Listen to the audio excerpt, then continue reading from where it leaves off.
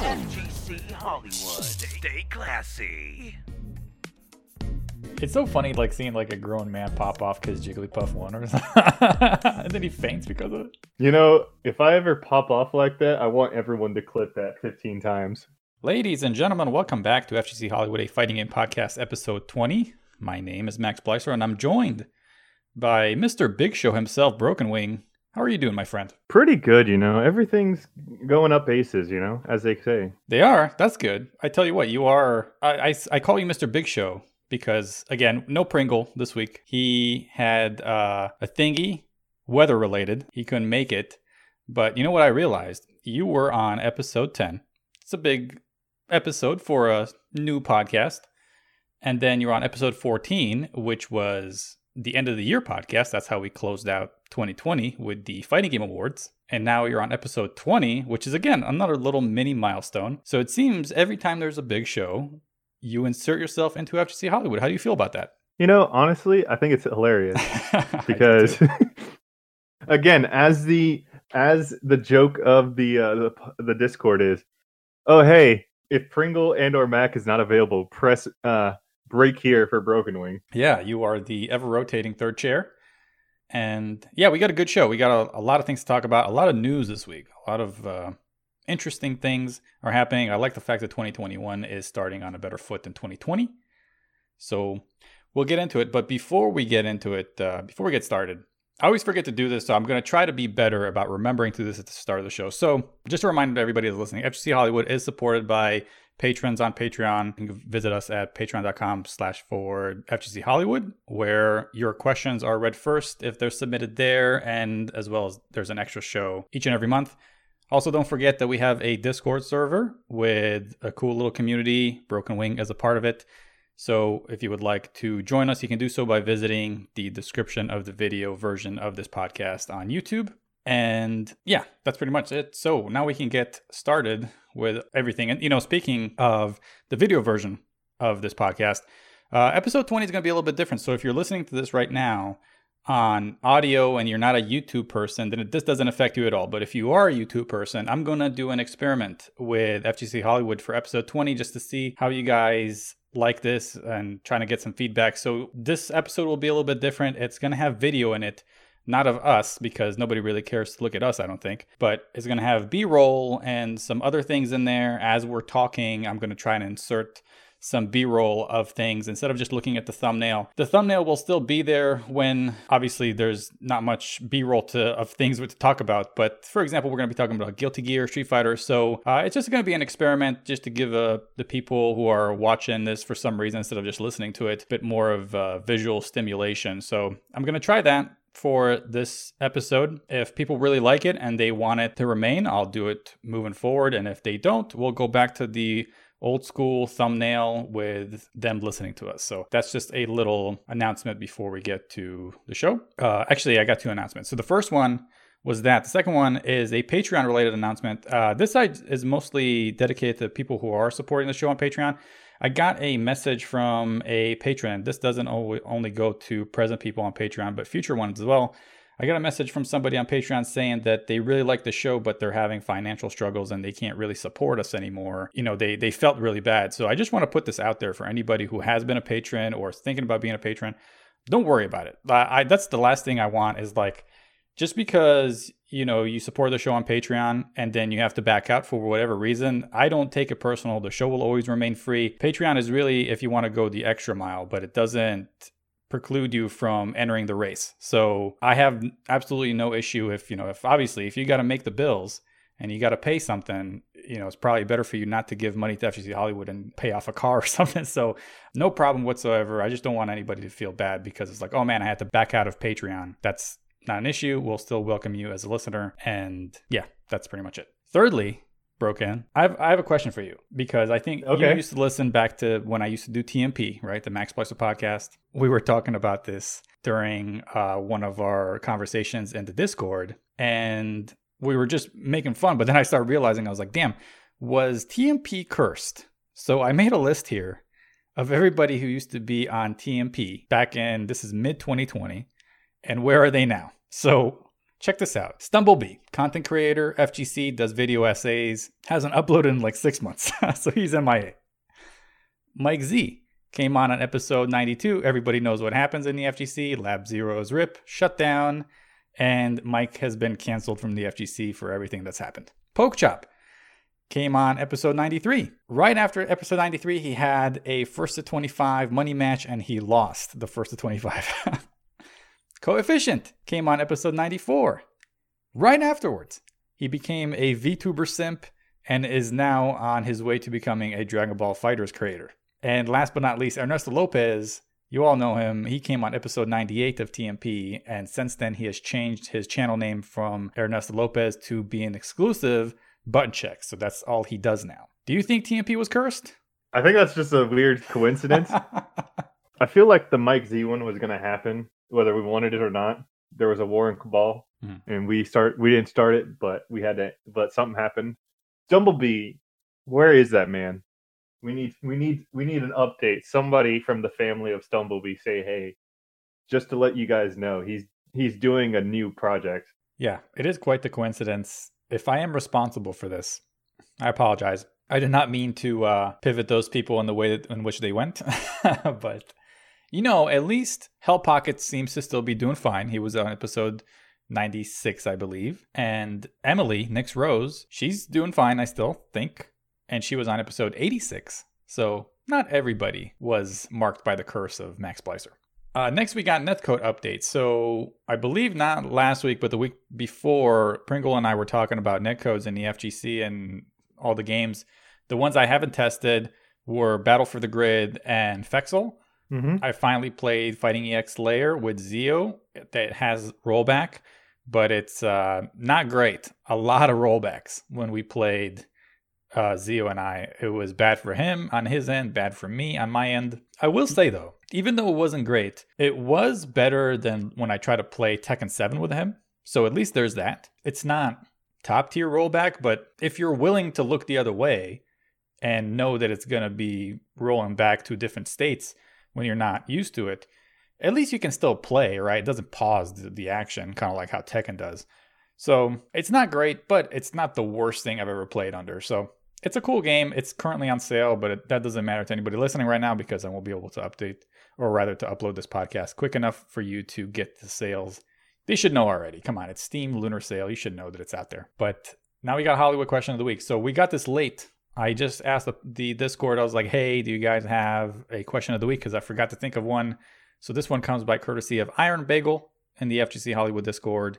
And he asks, what defines a quote-unquote casual player? I've always heard conversation about the difference between quote-unquote competitive and casual fighting game fans, but I've never heard what the actual distinction is. I've heard a variety of answers, none of which were concrete. I don't think there is a concrete answer to this, but do you have a definition of a quote-unquote casual player within fighting games? Casual is just I either A, play the game because I enjoy fighting games, but are not enough to go in a competitive feeling, like I don't want to go to a tournament or anything like that. I just play for fun.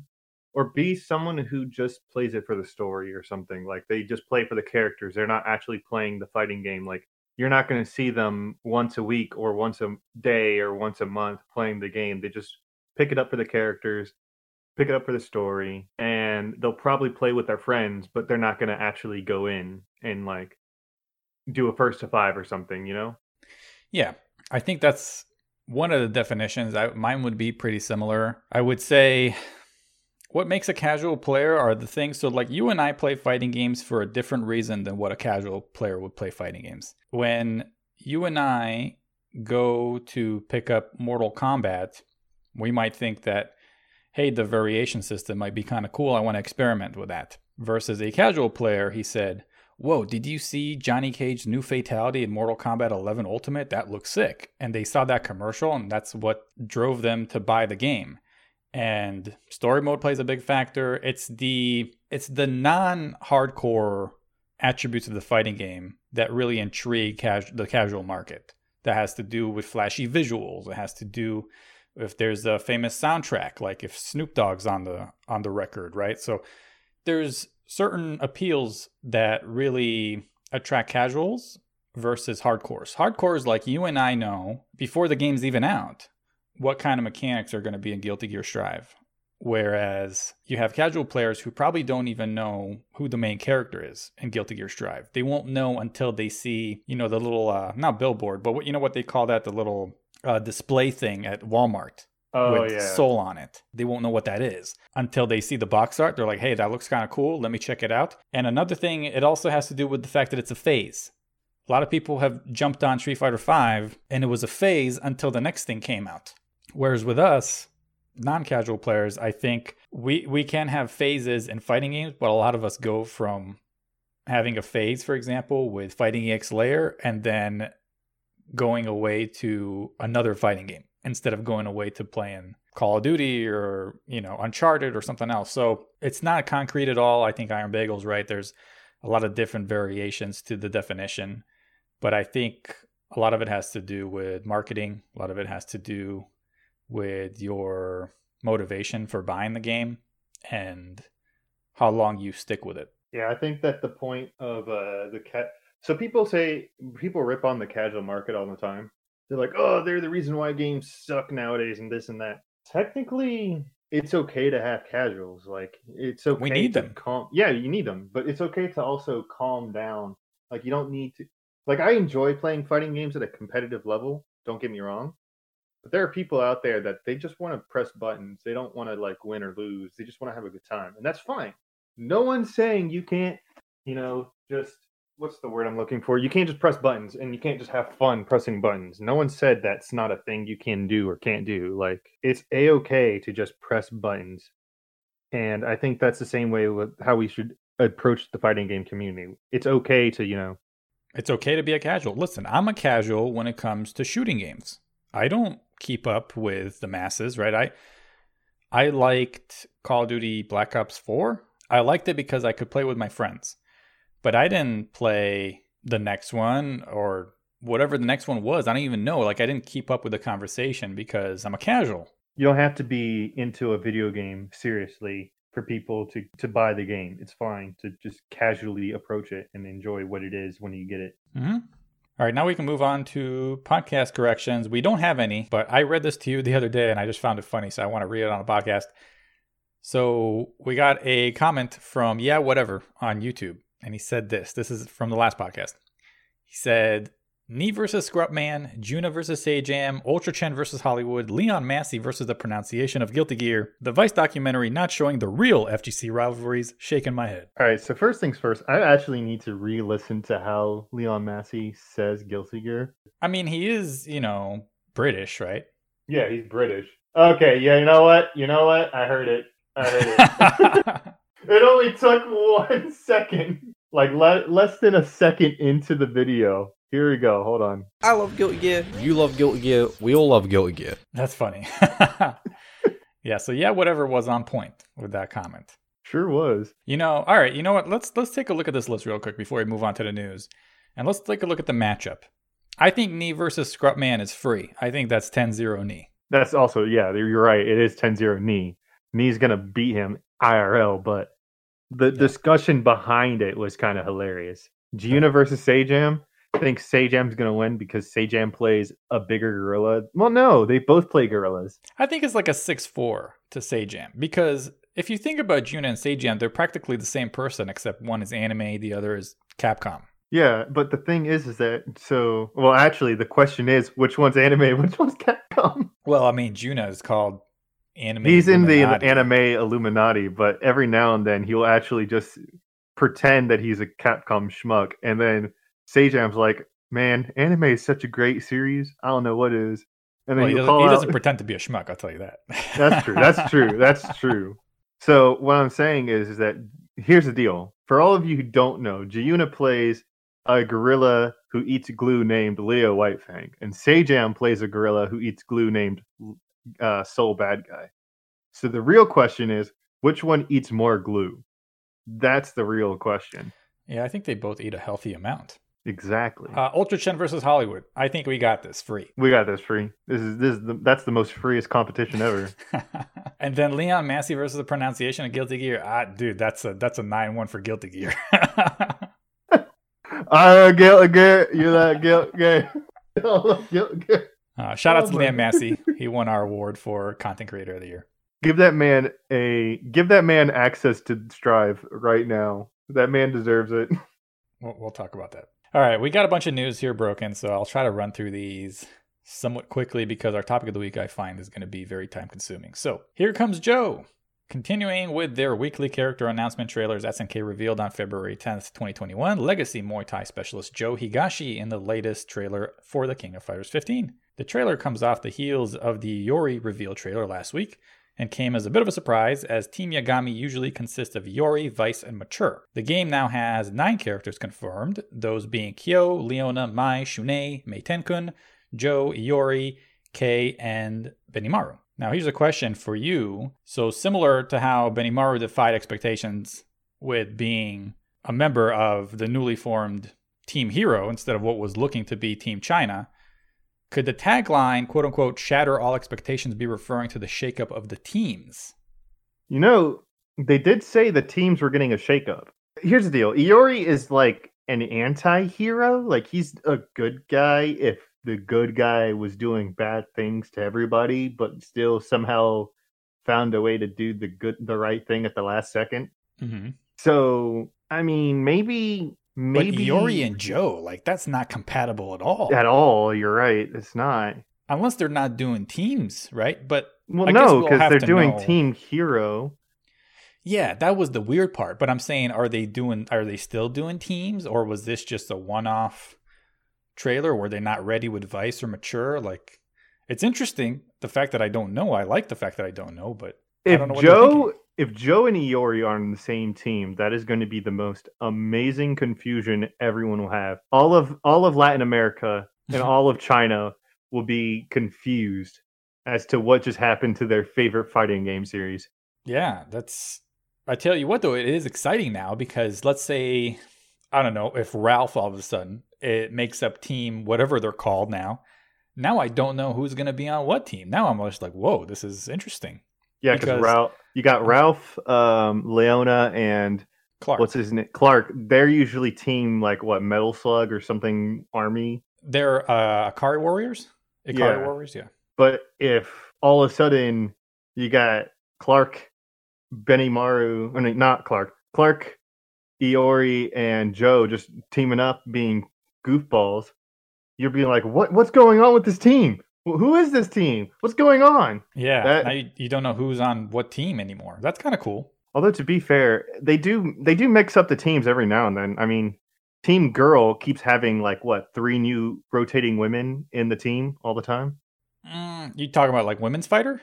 Yeah, Women's Fighter. They have like a random cast that they go around. Like sometimes it's not really. Normally it's Mayan King, and then they'll throw in somebody else. But normally it's Mai King. Who's the girl that's trying to be Terry but isn't?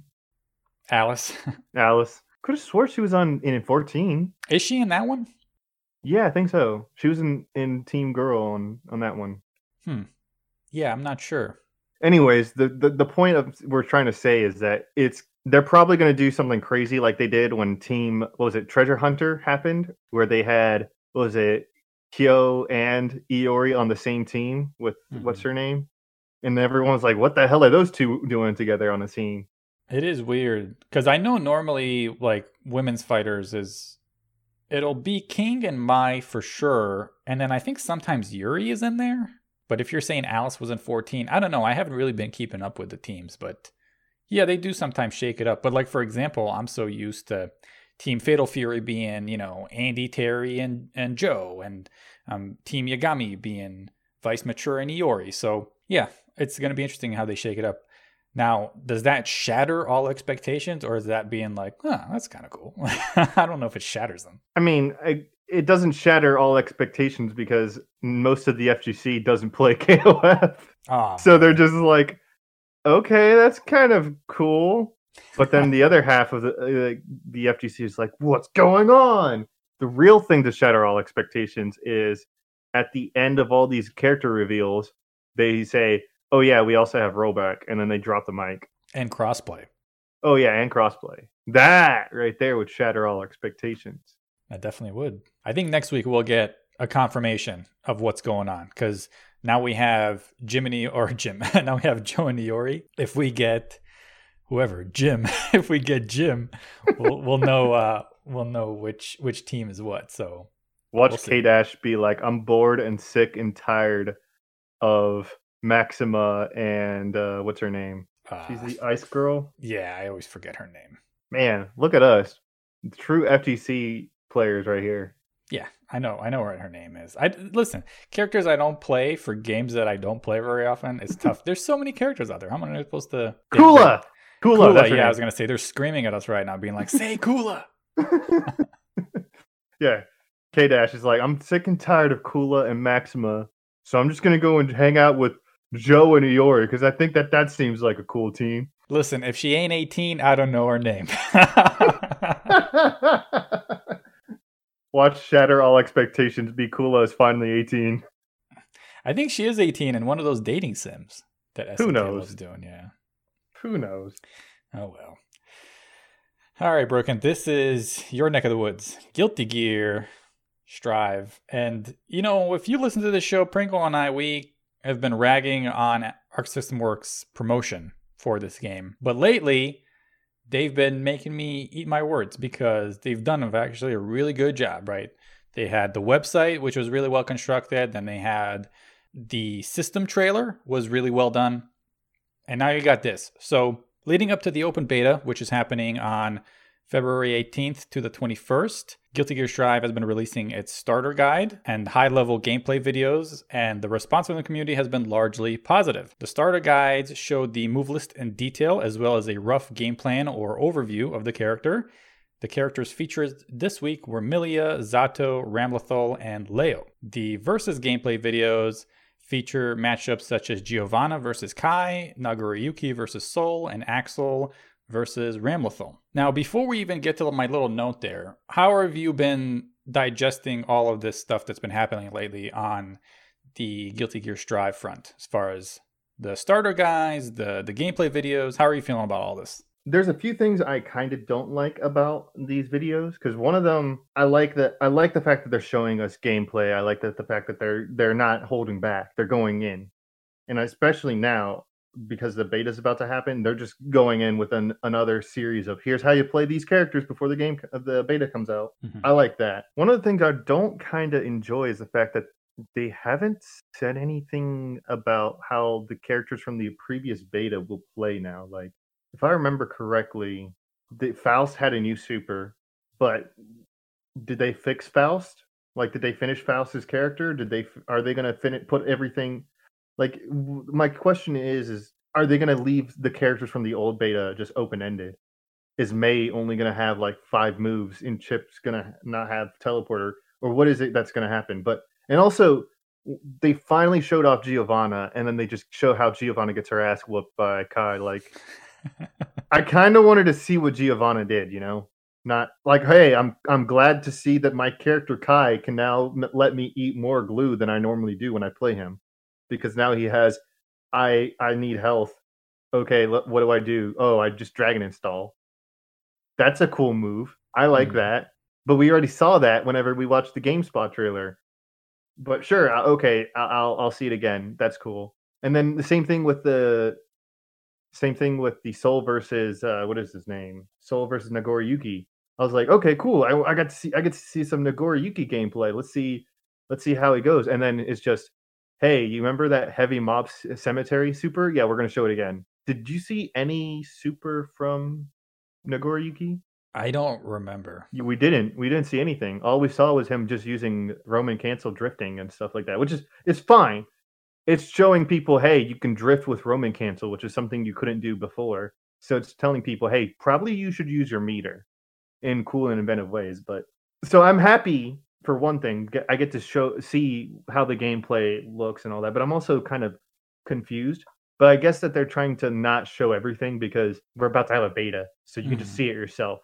Some of those gameplay videos, it did seem like it wasn't just randoms playing. Like, you could tell those guys knew how to play Guilty Gear. But some of those that, like, you could tell, like the Giovanna versus Kai one, yeah, I would have liked to see Giovanna do a little bit more instead of just kind of playing to Kai's pace. And then the Axel versus Ramlethal one, man, Axel really bullied her in that video. Oh yeah. And speaking of that too, Ramlethal needs probably a recreation or something. Like they need to rework on her. If so, here's the deal: all of the characters they have shown off right now that they revealed, amazing. Okay, like I like how they're reworked and/or they still retain most of their character gameplay and all that, and they look fine. I don't know. Ram is kind of boring. Instead of being a set play character that has Rekka series, she's now. I'm going to bully you if you're in the middle of the screen, but that's about it. Congratulations, you're in my side, and that's it. That's all she is. It's just I will punish you if you get to the middle of the screen. That's the character. That's not really that interesting or fun, you know. It's mad early, right? The game's not even out yet. The beta's not even out yet. Yes, so we don't know. So we'll find out. There's going to be someone that's going to be like, "Hey, I found an optimized way to make Ramlethal fun, and she just destroys everybody because she's a shooting character." But we don't know. So right. we can all have this conversation next week, or no, next week. The week after that. The week after the beta, yeah. Yeah. And the other point that I will say about Ram specifically, and this doesn't always apply to her, it applies to other characters as well. But I think if you play Ram, nobody take offense to this if you do, but you're probably a character loyalist at this point, right? Like you're just going to play her because she's Ramlethal. And it's not like she was amazing. And I think she was pretty good early on, right? In Exerd. Oh, she was busting Sign, and then they kept nerfing her. But like if you play her in Rev 2, you're not playing her because she's godlike. You'll play a different Valentine, the girl with the pink hair. You might as well play her. Oh, so, Elfelt. Yeah. Miss I don't like saying her name. I'll do it. I'll say her name. She is cursed. So if you might as well play Shotgun Girl if you're going to play a Valentine, unless you're a character loyalist. So I'm not saying that your character shouldn't be interesting, but I'm saying Ram, I see her as one of those characters. By the way, I main one of those characters like Labrys. I don't expect Labrys in Persona to be amazing. I expect her to be kind of boring, straightforward. But why do I play her? Because I'm a character loyalist. I see the same way for Ram. And certain characters like Soul, you should know what to expect with Soul. But, you know, if you want to win, you might want to play a character that is kind of grimy, right? Like, there are no real Bedman mains. They're just people who like to win. Like, nobody really likes Bedman. They just play GC Yoshi does. Well, yeah, outside of that guy. That one GC Yoshi guy. I'm just saying, like, do you understand what I'm saying? Like, with the I certain characters, get what you're saying. There's a reason why you play them. Oh shoot, we forgot to say Majin Obama is a Bedman player. He is? Yeah, he is. Oh my god. He's like, I'm not a Guilty Gear player, I'm a Marvel character player. That's why I play Bedman. Oh man. That's true eating glue. No, shout outs to Obama, he's cool. He's not really featured on the on Juna's channel anymore. I don't know what he's suppressing our boy. He made one video, and it is that he's excited for Strive literally only because of the one trailer for what's her name, Millia Rage, because he was like, "Oh, Oki's back in the game. You know what? You brought me back. It's Oki's in the game." And I was like, "Is that all it takes to bring you back? Is just to have Oki?" Damn. Somebody get Obama to open his own channel. Juna's suppressing him. Every video from Anime Illuminati is just Juna. Yeah, it all starts the same. It's like, all right, guys, let's talk about this. All right, so no, I'm kidding. I'm giving Juna shit. It's just funny to rag on him because, you know, he's a Twitter monster. Anyway, I have a note here broken, and we talked about this, I think, a couple days ago. I said, do you believe that is there such a thing as too much flashiness? Because when I watched Guilty Gear Strive as a spectator, right? I'm just as a spectator speaking. There was a lot going on. It felt like a tag game. There was so much going on. Animations. You got character animations. You have the visual itself. It's moving all the time. And the HUD to me seems really low to the screen as how big and grandiose everything is. Like the hit counter and the actual counter and the the flying particle effects and, you know, the speed in which that they move and the FRCs and everything that's happening. It's like there's a lot of shit going on the screen. And to me, it was a little jarring. And yes, it is all beautiful, beautifully animated. It's hand-drawn. It's gorgeous looking. I'm not taking away from that. But I'm saying, is there too much of a thing that is visual prowess? Do you think there's too much to that? Or am I crazy? Okay. Here's a few things. I'm gonna say yes, and I'm also gonna say no. Let's discuss, because I've been discussing this exact topic with a lot of people on YouTube and Twitter, because I'm a Twitter monster myself. Mm-hmm. And the thing that I've said is that yes, I get it from a viewer's perspective. All right, from someone who is watching the game, it looks like there's a shit ton of things on the. Sorry, excuse my French. This is Hollywood. You can say whatever you want. All right, cool. There's a shit ton of things on the screen, okay? Like, oh wow, the combo meter looks stupid as hell, because why do I need to see 33 in the, like, take up half the screen, right? Or the full screen. The thing is, from a gameplay perspective, I shit you not, you'll not see half those things. And the reason why I say that is because when you're playing a game versus you're watching a game, your mind is focused on different aspects of the game. So, for example, when you're playing a fighting game, you're focused on your position, your opponent's position, your buttons, where you are in the screen, what buttons you can press, what buttons your opponent's doing. Am I safe to block? Am I safe to hit? Like, all that. Like, there's so many things that you're thinking about that you don't care about what's on the screen, except for where your character is and where your opponent is. So literally, there could be a bomb going off in the corner of the screen, and you probably wouldn't notice it because you're more focused on the match and the bit by bit plays and blows of the match itself. But if you're watching it, you don't focus on that because you're just seeing the whole thing, and so you're not what's the word? You're not preoccupied by the gameplay and your controller and all that. So you'll find out that it's easy. Okay. Oh, that looks weird. Why is there that? Like, every time I stream, because I'm a streamer, y'all. Shout outs to me. Shameless plug. Shameless plug. As I was saying, when I'm streaming, I will be playing a game, conversating, having a good time, and then someone will be like, "Hey, did you know you just missed like a big cutscene?" And I'll be like, "What cutscene?" And then all of a sudden I have to go back, look at the cutscene, and be like, "Oh, that happened," or "Oh, did you realize that you missed this objective here or that?" Again, when you're playing a game, you're not going to see everything. But when you're watching it, you're not as focused on certain things. So you have the ability to see everything. So what I'm saying is, yeah, there's a ton of things on the screen, but you're not going to see half those things because you're so focused on the game that it's not going to come across you unless there's a huge pause where you have a time to look. Yeah, I see that argument. And again, I'm not used to seeing Strive as much, so it's just because I consumed a lot of it in a short period of time. I was like, whoa, this is a little jarring. No, I'm excited to try out the beta and see it for myself, right? To try to get my hands on it and see if, especially the visual prowess of it, I want to see how it looks on my screen. Because certain games, they look a little different when you're watching a video of them compared to when you're actually playing them. Killer Instinct is a great example of that. So I think Strive will probably be another. So that's something I'll have to figure out as I sink more time into the game. But speaking of beta, you brought up this idea and you said, should people have access to certain game modes in the beta? Because, normally a beta is to stress test the netcode. But here we're getting training mode? Yeah, we're getting tutorial, training mode, online mode, and 2-player mode. So basically, if you have a friend and you want to play them like offline, you can do that. Okay.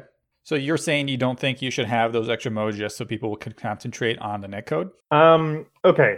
So I think not training mode. I think tutorial mode is a must. Okay. Because you're gonna need to teach people how to play the game, like especially if it's a new game. Like Strive's a new game. Okay. Yeah, I get it. It's a Guilty Gear game, but for one, there's going to be a ton of people that are going to play this game that literally heard Baiken and they're like, oh man, I want to play the game that Baiken came from. Okay? Because that's a thing, there's going to be a lot of people that don't know what they're doing. So it's best to have tutorial mode so that that way they can learn how to press the buttons before they press the buttons. That's fine. No one's going to go into tutorial mode and is going to like lab out the game and not focus on the gameplay. What I'm worried about is that I go to Discords all the time and I go on Twitter and this and that. There are people that are excited about this beta solely just for training mode, just so that that's all they're going to do. They said, I'm not going to touch online. I'm not going to touch rollback. I'm not going to touch offline. I'm just going to be in training mode and I'm just going to train. I'm just going to lab it out and just lab it out all day. And I was like, you're missing the point of this beta if you're just going to stick in training mode. Like, okay, that's nice that you're going into training mode, you know, like, hey, that's nice, but you're missing the point. Mm-hmm. And the point is that they need your help to stress test this rollback because this is the first time they've implemented rollback. They don't know what they're doing. All they have is Zidane. Okay, Zidane's godlike because he did the rollback for Killer Instinct, and Killer Instinct's rollback is godlike, but that's one dude, okay? Wait, Zidane? Isn't Zidane the player? Or Zynak, that's the word. Yeah. I meant Zynak. Zynak. Zynak. Sorry, everybody. I'm sorry. Zynak. It's all good. So yeah, Zynak is the guy who's he did the Killer Instinct, you know. Yeah, he helped on KI. So he knows how to do rollback, but that's just one guy.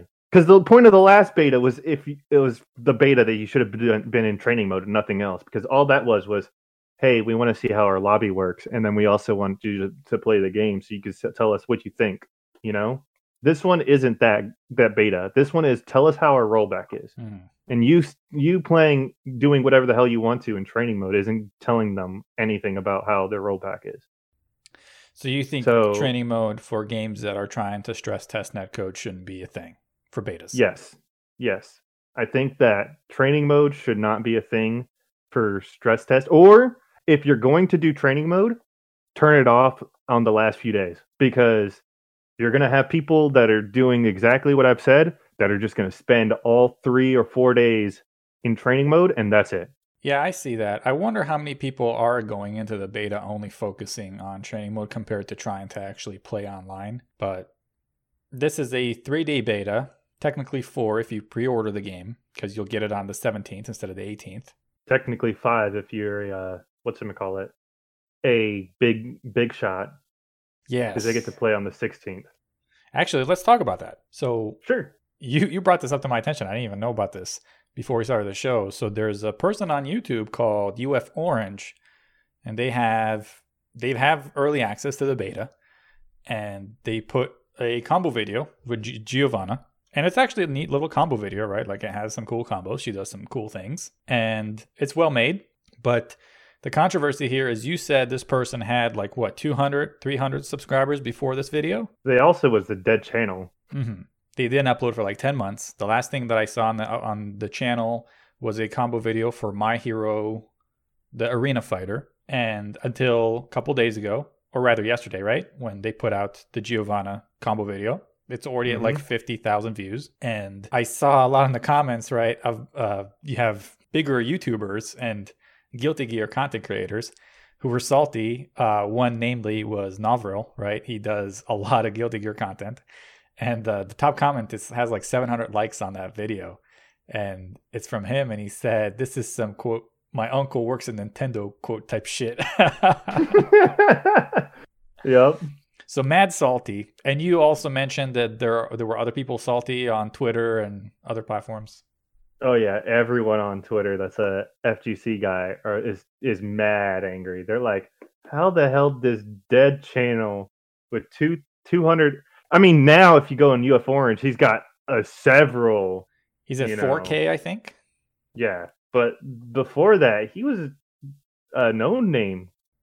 Yeah. Like, cool. I mean, you do combo videos, but everyone does combo videos nowadays. I mean, especially after being off for 10 months and then just getting the beta and having it be your most popular video. Exactly. It's pretty funny. I will say this. So you asked me before we started the show, like, what do you think about this? The fact that this random person with no FGC cloud, hasn't really done much, gets early access to the beta for whatever reason, right? And I don't know the reason. Maybe Novril is right. Maybe his uncle does work at Arc System Works. Maybe for whatever reason, they decided to pick him. Or maybe he got it illegally. I don't know. But let's just say this is a legal form of actually getting the beta to do this combo video. I think it's hilarious. I think it's really, really funny. And I actually like it because there's a lot of privilege in the FGC. Like, oh, I should get this because I've been working on Guilty Gear for 80,000 years. It's like, no, you shouldn't get shit because this is the FGC, right? I don't think anything should be handed to you, even if you worked on it forever. There's a couple of exceptions. I think one of the exceptions is maybe Max, right? Because he's been for a long time. He has an enormous amount of fan base and subscribers and Twitch followers and everything, right? On Twitter, he's a prominent figure in the FGC. Maybe he should get some things because he's been around, and obviously if he puts stuff on his channel, it tracks very well for the FGC as a whole. But for everybody else, right, like the mid-tier people, and listen, we're not even mid-tier. We're like, Hollywood is low tier. So I'm talking like the mid-tier people. Like if you're at 70 to 100,000 subs, just because you've been around and you've been doing a lot, doesn't mean people should just hand you shit for being around. I mean, nobody told you to cover Guilty Gear for 7 years. You've done it on your own volition because you really like Guilty Gear. It doesn't mean anybody owes you anything. Nobody owes you anything in the FGC. People don't owe me anything to listen to this podcast. If they want to, cool. If they don't, that's on them. That's why I think it's really funny when people get salty. It's like, why did they get it, but I didn't? Shut up. You'll get it on the 18th, you big baby. Exactly. You know, honestly, I'm cool with that. I like that. Just why do you need the access to this? Like, just get it when everyone else gets it. Because I think Giuna said it best, which I hate to bring it to Gina, but he said it best. He's like, the best point in a fighting game is when everyone's discovering it, not when one person has access to it and then everyone's like, what the hell's going on? No, the best part of a fighting game is when everyone just got it and they're like, what to do? Like, what do we do? What are we doing? And it's just a gleeful moment of just seeing the whole entire community as a whole trying to figure things out, you know? Juna wouldn't say that if he's the one that got the access to the beta. You know what would do? He'd be like, all right, guys, so let's talk about the That's what he would do. I mean, get the fuck out of here, Juna. Like, you if you want to keep it real, you can keep it real. But don't be out here saying, the best thing is for everybody to learn. No. You would make a video about Giovanna in a second. And you'd stream it and you'd be like, hey, editor, put this shit on YouTube. So actually, he'd probably do a video about what is it? He'd be a video about why he's the number one Leo player in the world. Yeah, exactly right. He would do something like that. So let's not pretend that he wouldn't capitalize. The only reason why people are mad is because somebody got something that they want and they didn't. And it also happened, by the way, with Tekken. Remember when Legendary Mihawk got early access to Season 4 and you got, who was it? Rip and a couple of other people were like, this is bullshit. We've been working on forever. And the fact that they get special privileges because they live in a certain country and Bandai Namco branch gives them that. Shut up. For real. Like, shut up. I understand it's unfair, but this is the world. Nothing's handed to you. Just because somebody else gets something cool doesn't mean you should. It's just how shit happens. Just be happy with what you have and stop being a little just crybaby on Twitter. Like, it's, first of all, keep being a crybaby because it's hilarious to me. I love that stuff. I'm like, yes, more because it's funny. But shut up. Come on, like, shut up. It's just so, get out of here, Juna. Hashtag Giuna versus FGC Hollywood. Yo, we'll take Anime Illuminati on. Listen, we're punching up. We're punching up against everybody, but it's all right. We got a hell of a punch. No, it's just funny to me. Listen, and I think Novrill's cool. I think he's a cool dude. He's done a lot of work in the FGC, especially with Guilty Gear. I just don't like pointing the finger and being like, why did they get something and we didn't? Because you know that if they got something and then let's say UF Orange would have been like, hey, how come you got this and I didn't? They would respond as like, well, because I've been around. I've been putting in work with this franchise. Okay, so that gives you a reason to get this over me. I love Guilty Gear just as much. You can't quantify that. Just because I haven't been putting out content doesn't mean I don't love Guilty Gear. Maybe I play it every day. You don't know. So, I don't know. Just be happy with what you got. And stop looking at other people's plates. Like, just eat your own food. And then wait until something's served to you. And rant. Rant finished. All right, something a little bit more positive. The second Japan Fighting Game Publishers Roundtable. So on February 12th, 2021, Capcom announced that a second roundtable involving fighting game publishers is set to go live on Capcom's Twitch channel on Sunday, February 21st at 2 p.m. Japanese Standard Time, which is midnight Eastern Time. According to the press release, participants will include, I'm going to hate doing this, Capcom's Shuhei Matsumoto and Takayuki Nakayama, producer and director of Street Fighter V, Arc System Works Daisuke Ishiwatari, Akira Katano, general director and development director of Guilty Gear Strive, and Toshimichi Mori, producer of the BlazBlue series, Arika's Akira Nishitani, producer of Fighting EX Layer, SNK's Yasuyuki Oda, chief producer, and Bandai Namco's Katsushiro Harada, Tekken series chief producer, and Yasuda esports producer. The developers promised to share insight on the development of fighting games. That being said, we don't know what kind of reveals will be made for the moment. So, don't mind me butchering all those names. What do you think is going to come out of the second roundtable? Because to be honest with you, I didn't get a lot out of the first one. So first things first, this is a huge incentive for Arc System Works to come in to reveal their final character for Guilty Gear, okay? Then the base roster. I said it was going to be on the 14th because it's Valentine's Day and they're going to announce aerials. But now it gives them a chance to literally just be like, oh, we don't have to do it on the 14th because we're trying to release a video a day to announce our beta. So that this is they're going to release it there.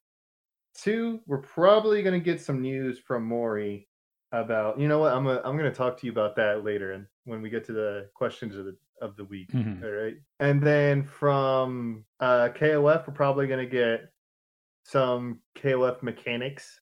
Let's see here. From Arika, he's probably going to say that he's working on adding a lobby system or something for Fexel.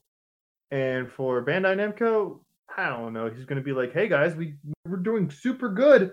Oh, and also here's season 4 character. They did just have a patch for Tekken 7 Season 4 that stabilized some gameplay issues. Did it stabilize the online? Nope, it sure didn't. Cool. Wake me up whenever they fix that. Well, I'll see you at Tekken 8.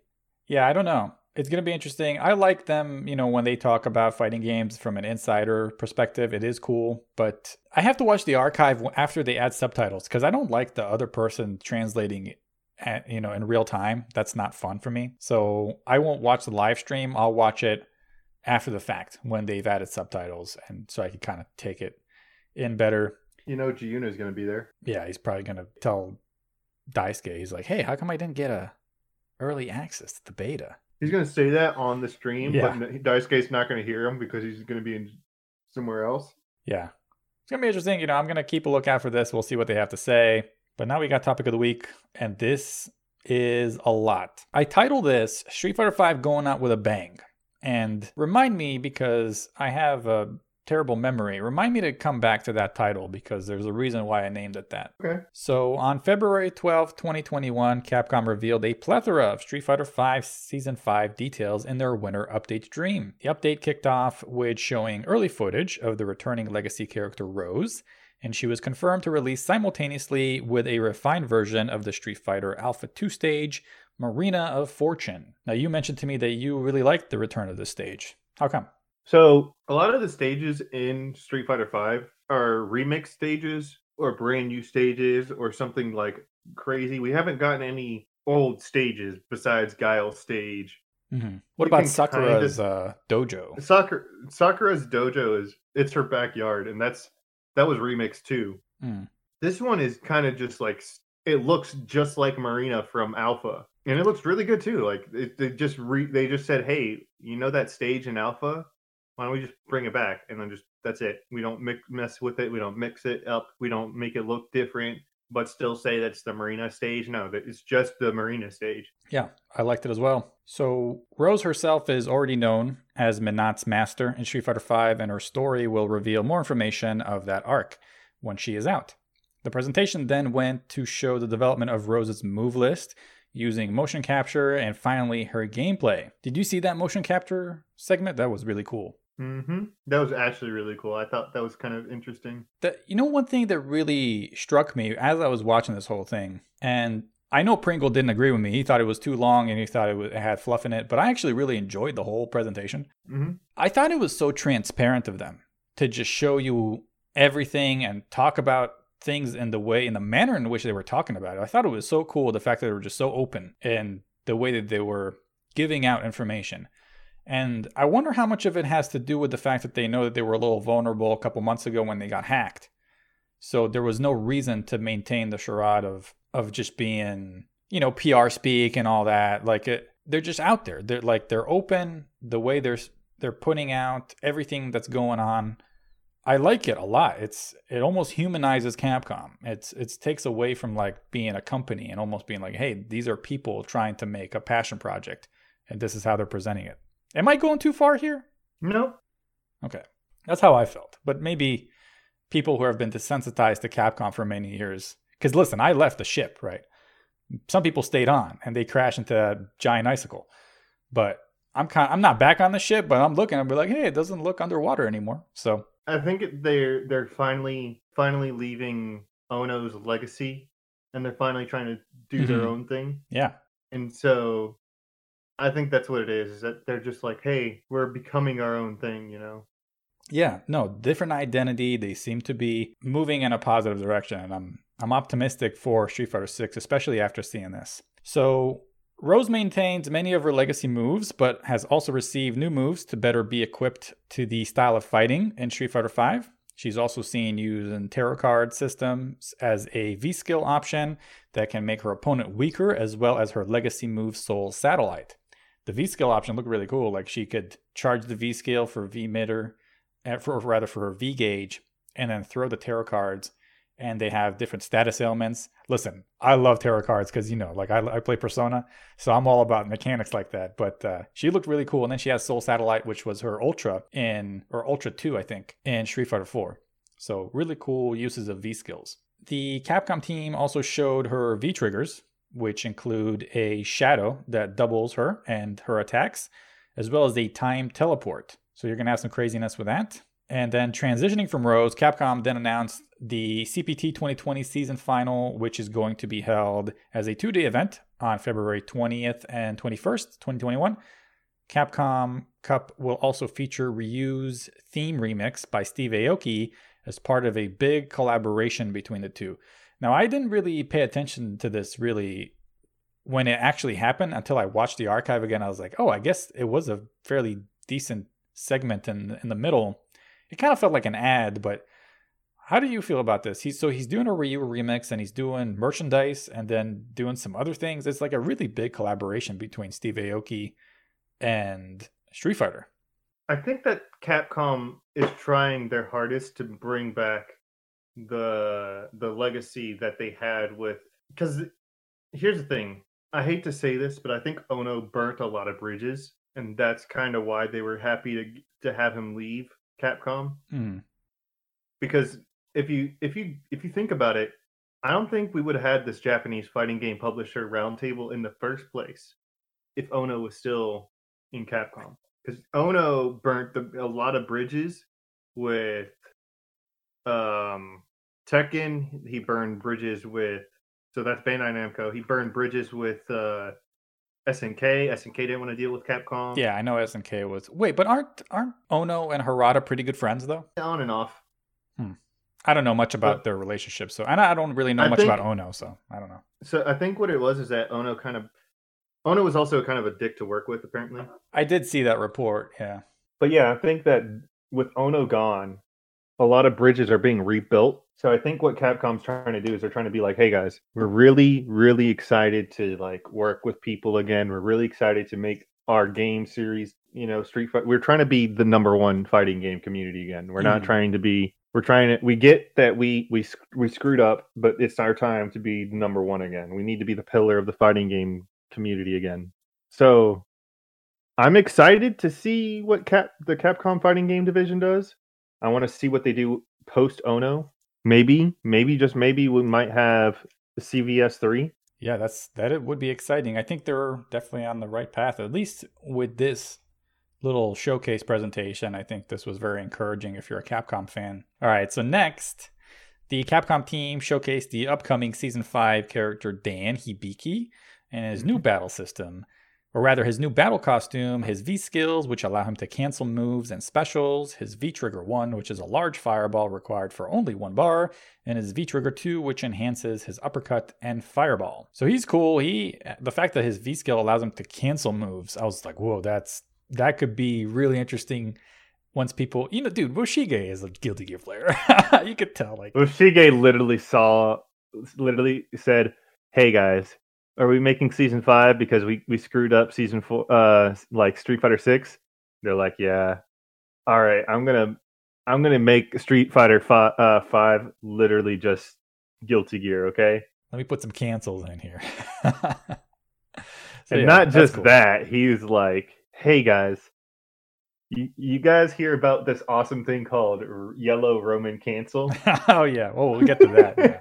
So you put here in the video for Capcom, right? So they introduced both Dan and Rose, and this whole thing, you think that it might spark up the old debate of DLC characters are better than base characters, so fighting games are pay to win. I don't know if I necessarily agree with that in this specific instance, because this game is on its last leg, right? Like they've even said at the end of the presentation, and I believe I even have a quote there at the end where they were saying this is the last development year for Street Fighter V. So with this specific instance, I don't really think so, but I do know that in previous years, Tekken, right, for example, when Geese Howard came in, he came in like a wrecking ball and he really impacted the competitive scene.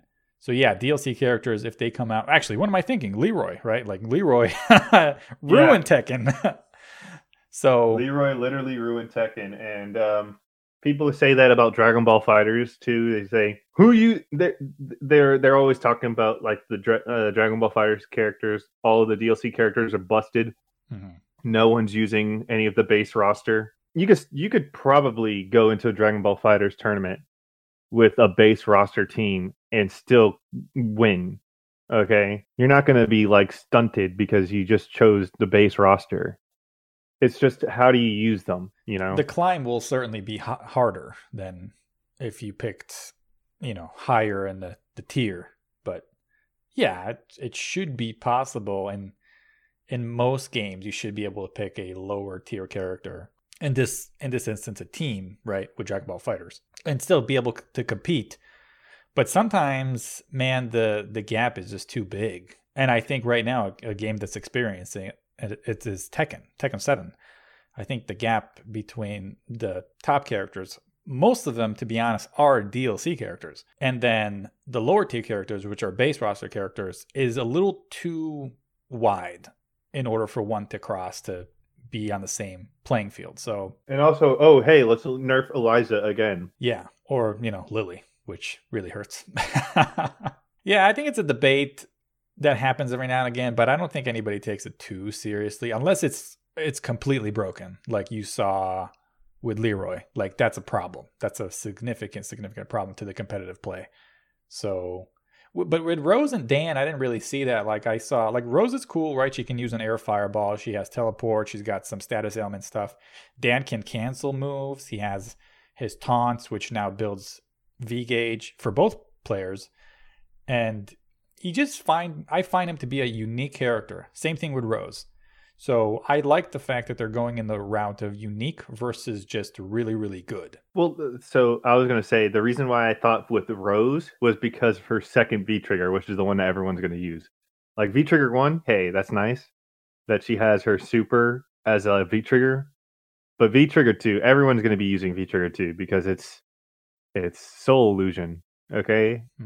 Yeah, we'll see how she impacts competitive play. Also, it's the final year of Street Fighter 5. So I think honestly, here's the deal: when a game is on its last legs, fuck it. yeah, that's how I think too. Okay, so before closing out the presentation, Capcom debuted the new battle system dubbed V-Shift, a defensive mechanic using V-Gauge that can be used at any point, unlike the V-Reversal, which can only be used while blocking. The V-Shift works as a pause mechanic, which is invincible to throws and can evade attacks and projectiles. The player using V-Shift can either slow down the interaction to counter the offensive player, or use the break option, which will blow back the opponent after using V-Shift. So V-Shift is similar to like Chain Shift in Under Night, but it's different in the fact that you don't gain meter, right? Because Chain Shift in Under Night, you lose grid, or rather you lose Vorpal, and you gain meter, but you get to stop time, literally, see what the other person's doing, and then counteract that. But this is great because of the fact that it doesn't necessarily have to be on block, and it has invincibility on certain moves. So you can't get thrown. So the meme, take my throw, no longer a thing with V-Shift. And the blowback, the break system is really good because if you're getting pressured, you can V-Shift and break. So if Karen's trying to pressure you with standing medium kicks or Rekkas or whatever, get off me without having to be extremely risky with an uppercut. And the other part is that if you don't want to break, you can just pause the action, see if Rashid is doing twirly or whatever, and then uppercut his ass. I think that's awesome, especially because now it gives a bit of a balance to V-Trigger, because V-Trigger is so offensively potent that it really disrupts the pace of Street Fighter V, at least I find. So now you have a defensive option that actually makes sense, because V-Reversal sucks ass. So now you got V-Shift. Not everybody's going to be popping off V-Trigger to win the game. I mean, people have been using V-Reversal to literally just be offensive. Like I've seen Daigo use V-Reversal just to put someone back in the corner. Also, it's basically yellow Roman cancel, okay? Like if you pop it off at the right time, it's a literal yellow Roman cancel. Mm-hmm. Wushige at work trying to bring Guilty Gear into Street Fighter. Yeah, pretty much. But I like it. I like it a lot defensively. I think it'll make a bit of a difference because now you'll know exactly who prioritizes the mid-match scenarios of, being mid-screen, having some pressure, maybe being low on meter, versus who's just really waiting to pop off with V-Trigger and steal the game. So I think it'll be cool. Also, this could counteract V-Trigger in the fact that somebody's really trying to push the pace with V-Trigger, and now you got V-Shift there. Makes people a little bit more wary or hesitant to not go completely brain off and ham, because you got to respect my V-Shift. I can stop time, motherfucker. Hey-o. I'm sorry, Urian, but that 5-year combo that you've been training on is no longer viable anymore. Mm-hmm. It's cool. I like it. It disrupts the nature of play. I like stuff like that. Okay, where are we at? Oh yeah, so there's going to be also a balance update for many characters. And by the look of it, yes, it looks like they kind of looked at the lower tier characters. I saw Alex, Jury, Ryu, among others.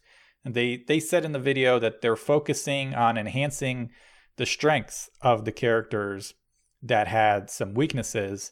So we'll see how this whole balance update, but from what I saw, the characters that they picked were characters that aren't the top tier characters. But I'm assuming they also got some updates and balance changes, but the ones that they focused on seem to be the less popular ones. So that was good to see. If they didn't nerf Nash to the fucking ground in season 1, they wouldn't have to buff him. True. Just saying. Well, he won Evo. Okay, and? Don't you know? Every time a character wins, you have to nerf them. That's the way fighting game balance changes work. That's not the case for Akuma, because Akuma, no matter how many times you nerf him, will still remain top player. Well, they don't want to make Tokido mad. Oh no. Tokido's mad. What are we going to do? Also, isn't it crazy how they nerfed Akuma in Tekken and he still won Tekken World Tour? Again, Akuma will literally win in any game he's in. Oh, you were also going to talk about we're bringing back the title of Going Out with a Bang. Yeah. So, yeah, like I said, I guess we'll touch on it at the end after I read this quote. So the balance update, training stage, along with Dan, all of that is going to release February 22nd, 2021. So Street Fighter V Season 5 pass, or rather Season 5 character pass, which includes 5 characters, 5 battle costumes, 6 titles, which, by the way, Dan's battle costume has the Mr. Karate mask on it. You know, the... Mm-hmm. What do they call that mask? I forgot what the mask is. Tengu. Yeah, Tengu, yeah. It's so cool. Like, his battle costume is really good looking. So, the character pass has 5 characters, 5 battle costumes, 6 titles, and all that's going to be available for $24.99. The premium pass will include 26 costumes, 2 stages, all 5 character colors, 8 titles, 5 profile themes, and 100K fight monies. And that's all available for $39.99. Now, both the character pass and the premium pass will feature character colors, the basic ones, and PS4 PC themes, as well as the Mimic character 11. So basically, you're getting a Mokujin type character in Street Fighter V.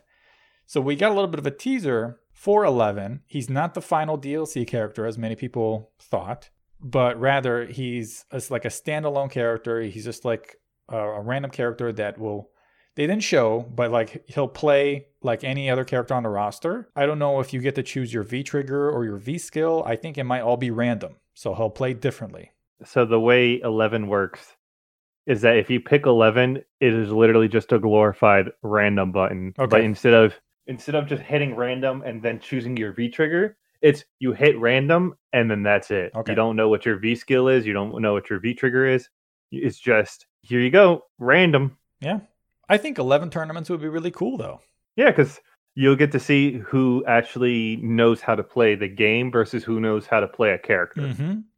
Okay, to close out the show, Street Fighter V producer Shuhei Matsumoto said this, quote, "Since Season 5 is going to be our final season, the development team is more fired up than ever before. We're putting our best effort to deliver a level of quality that will meet our professional standards and to deliver an experience with the hopes that you will all enjoy the new content, so we would like to ask you to wait just a little bit longer."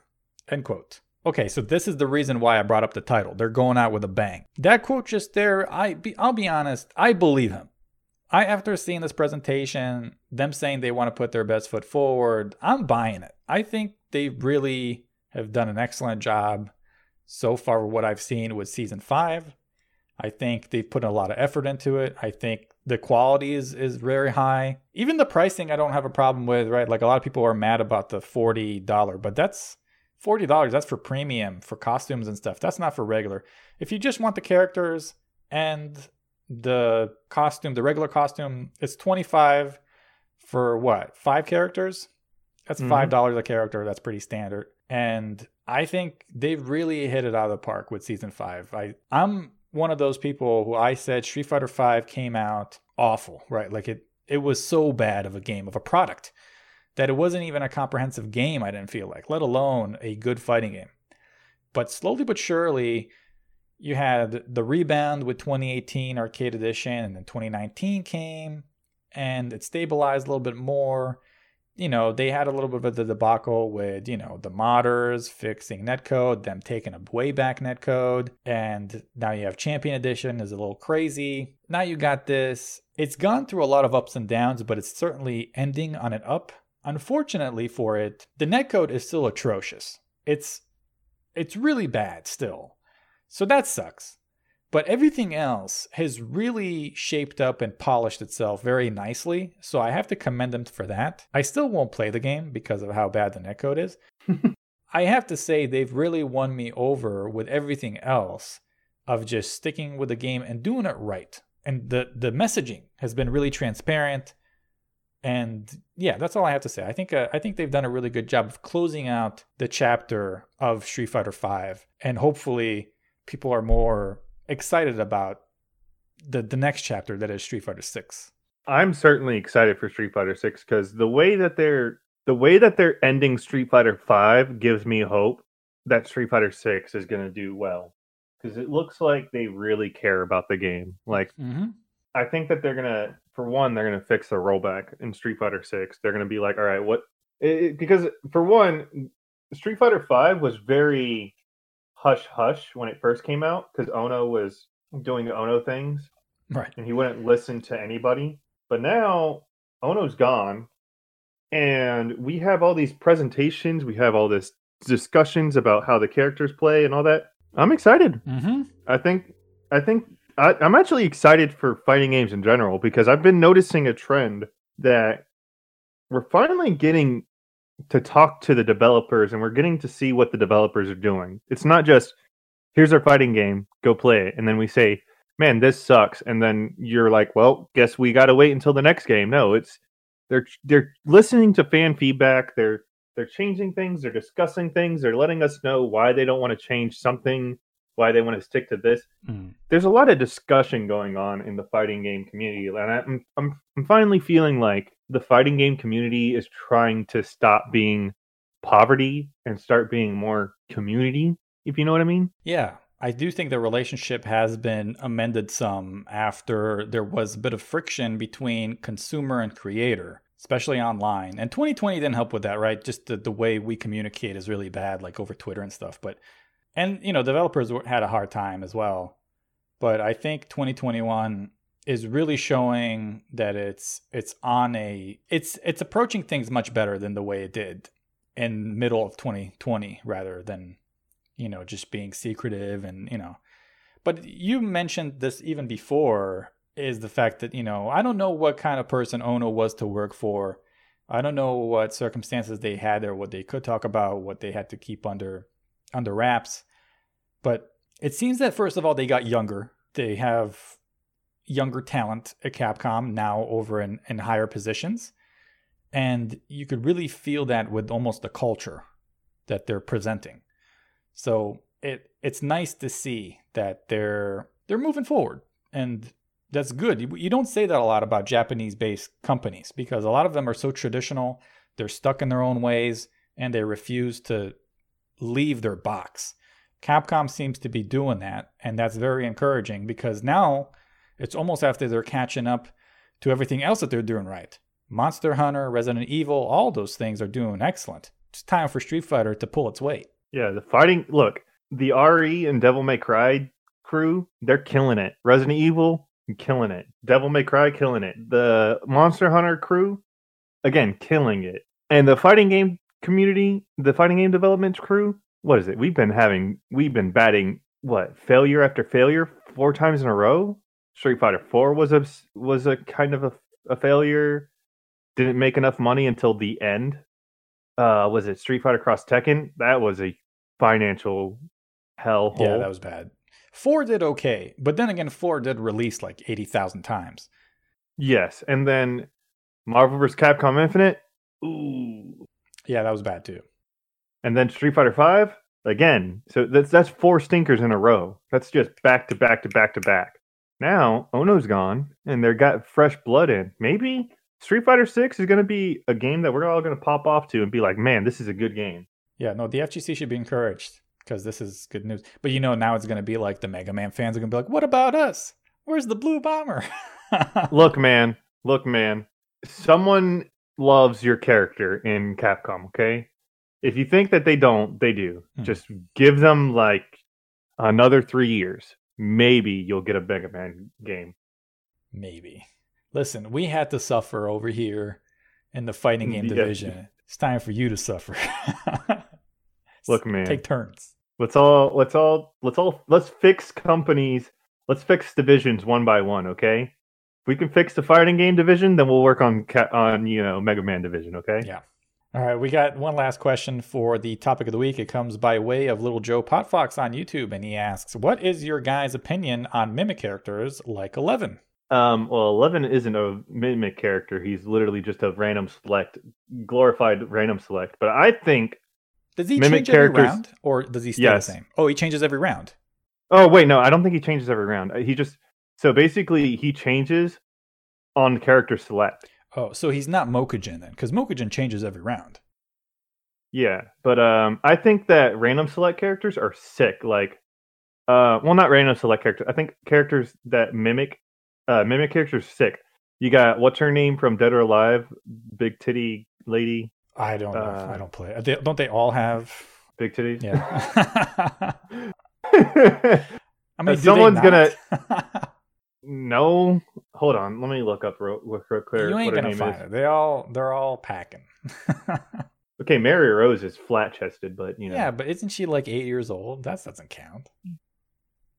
Oh, Honoka. There you go. Right. Honoka is a cool character because she literally changes her fighting style based on literally everybody in the roster. So, like, 1 minute she's Brad Wong, the next she's Hitomi, the next she's Tina. I think that's kind of cool. I like Double. Double's a really interesting character because Double just does everything from all the characters that are good. Mm. You said Mokujin's cool. Like, I think that they're cool characters because it's when done right. Let me say that when done right, I think characters that bring the best of every character in the roster as a character is a cool idea. Right. You know, that would be so tight if he changes every round, though.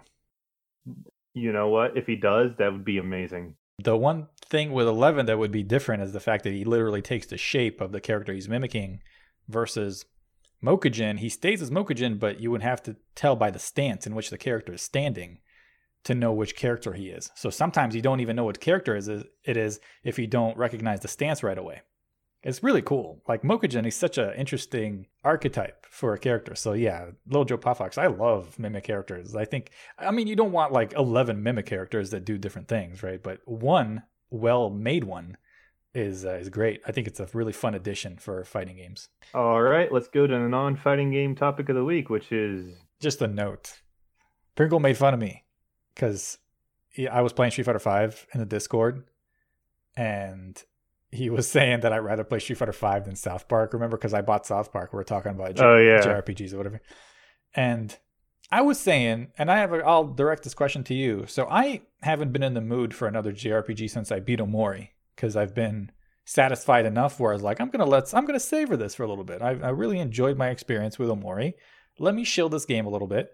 And then when I'm done shelling it and I'm ready to move on, I'll probably play South Park. Have you ever been, you played a specific genre?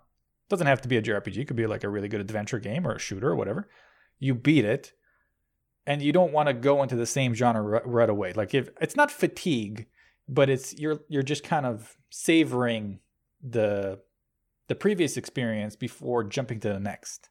Kinda, because like there are moments where I want to play Grand Theft Auto, because I just want to play a game where because Grand Theft Auto, those games are open world, and so sometimes I just want to play an open world game. Mm-hmm. And the other times I'm just like, I don't want to play an open world game. I just want to, I'm fine with open world games. Like, I haven't played Assassin's Creed or Grand Theft Auto or any of those games in a hot minute. Okay, like I'm good. Okay, we got relevant game sales. So there are hella sales on Steam because it's the Lunar sale. There's also a bunch of Fanatical stuff. I saw some Green Man Gaming stuff. But unfortunately, because of the fact that this podcast is going to be a little bit different, it's going to have some video in it. And I'm a really slow editor myself because it takes me hours upon hours to edit this thing. There's no point in reading any of this stuff because I won't be able to edit it in time. So the sale ends Monday. Did you pick up anything, by the way? No. Okay, so the fighting game sale, I already have all those fighting games that I want from the fighting game sale. Even... What's that one? The Blade Arcus? Yeah, I have Blade Arcus. Oh, really? That's funny. I don't have, what's that game called? Koihime? The Angel Fighting? Yeah, I have Koihime. Yeah, Koihime, goddamn. Yeah, I have Koihime. I don't have 6 stars because I'm waiting for, Arcana Hearts 3, the final remix with Shark Girl. Oh, well, 6 stars is never on sale, but the regular Arcana Heart is on sale sometimes. I also have the original Arcana Heart 3, and no one plays that because they're playing 6 stars, so no reason for me to buy it on the sale. So Ooh. I bought Fexel and I bought Nitro Blasters. So I don't have Nitro Blaster on PC, but I do have it on PS4, and so I don't need it on PC because no one's playing it on PC. I do have Fexel, so if you need to see what Midwest to Midwest is, then we could do that. Yeah, we'll see how that holds up. All right, now we can close out the show with listener questions. Of course, we have Zio on Patreon. Usually he's the first one to ask anything. I don't know if this is a question, but I think it's more of a rant, but he said, KOF keeps doing weekly trailers. Strive releases match footage, character guides, and announces the beta. Street Fighter V finally reveals their winter update, Dan and new mechanics, while also showing Rose. Grand Blue Fantasy Versus will announce a new character at the Grand Blue event. Skullgirls releases Annie. They haven't released Annie yet, they announced her. Announces another character. Recently, we have had so much fighting game content after such a long-ass drought, which begs the question, bitch, where is Shanty? Shanty, you mean The pirate goat. Oh, the pirate goat? Damn. No Shanty yet. No Shanty yet. I thought they were talking about Shantae, the genie, half genie hero. No, and I was like, he's talking about TFH. the fighting hurts. Okay. Sorry, man. Sorry. Yeah, soon TM, I guess. Shit, we're getting a new stage too. Hidden Waterfall, really cool looking stage for TFH. Actually, I just realized that speaking of Shanty and TFH, we were supposed to respond to a specific commenter that left a bunch of stuff. I don't know if you saw that I posted in the FGC Hollywood tab in Discord. Mm-hmm. We're supposed to respond to that, but I forgot to put it in. So I'll have to remind myself next week to do that, unless we forget again. By the way, to answer your question, when Shanty, I got an answer for you. Mm-hmm. Q1 of 2021. There you go. Q1 of 2021. Announcing the release window of our 2.0 update. Q1 of 2021. Hell yeah. Yo, buff Arizona. She needs it. Yeah, we need to have a character that already won Frosty Faustings to win again. Dude, she's so good. She's so good. Didn't you tell me on my stream we're carried by Arizona? Yeah, so you had people in your chat, right, talking about Arizona, whatever. And I was like, listen, nobody's really good playing Arizona. Y'all getting carried. I'm getting carried. The character is really good. Lasso is low-key broken. And she's not too good, but man, she's oppressive and she's hard to fight against. So I feel bad for anybody else that plays against Arizona, even if you know what she's doing. She's just hard to deal with. But yeah, she's really fun, and that's why I play her, not because she's top tier. The top tier part is just a bonus. There you go. All right, so Greywing on Discord asks, Fantasy Strike and Footsies eliminates as many mechanics to focus on the fundamentals of traditional footsie-based games like Street Fighter. For example, Fantasy Strike has no motion inputs or even crouching, so lesser skilled players can focus more on footsies, blocking cross-ups, and taking throws. However, the gameplay of anime and tag fighters tends to flow much differently. If you were to make a Fantasy Strike or footsie-styled game for anime or tag fighters, which mechanic would you focus on? What mechanics would you eliminate entirely? Why? Do you think there's room in the FGC for such a game? I've been tossing ideas around in my head for such a game, so I'm curious to hear what some more seasoned FGC members think. Do you think there's a game like that already exists? He says, do you think there is room in the FGC for such a game? Do you think something like that exists already? Have you heard of BB Tag? Have you heard of Battle for the Grid? Those are your tag games that remove a lot of mechanics. Do you think they're footsie-based, though? They're not footsie-based, are they? No, they're not footsie-based. They're basically just, you're not blocking this 50-50 mix-up. Mm-hmm.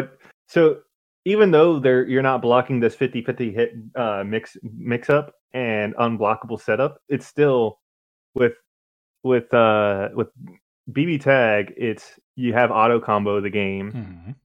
and with also universal overhead, and also you lose all of that character's uniqueness. Yep, like all of it is removed. And with Battle for the Grid, it's just like Fantasy Strike. There is no inputs. It's just you wanted to play a tag game, but with Smash like inputs. There you go.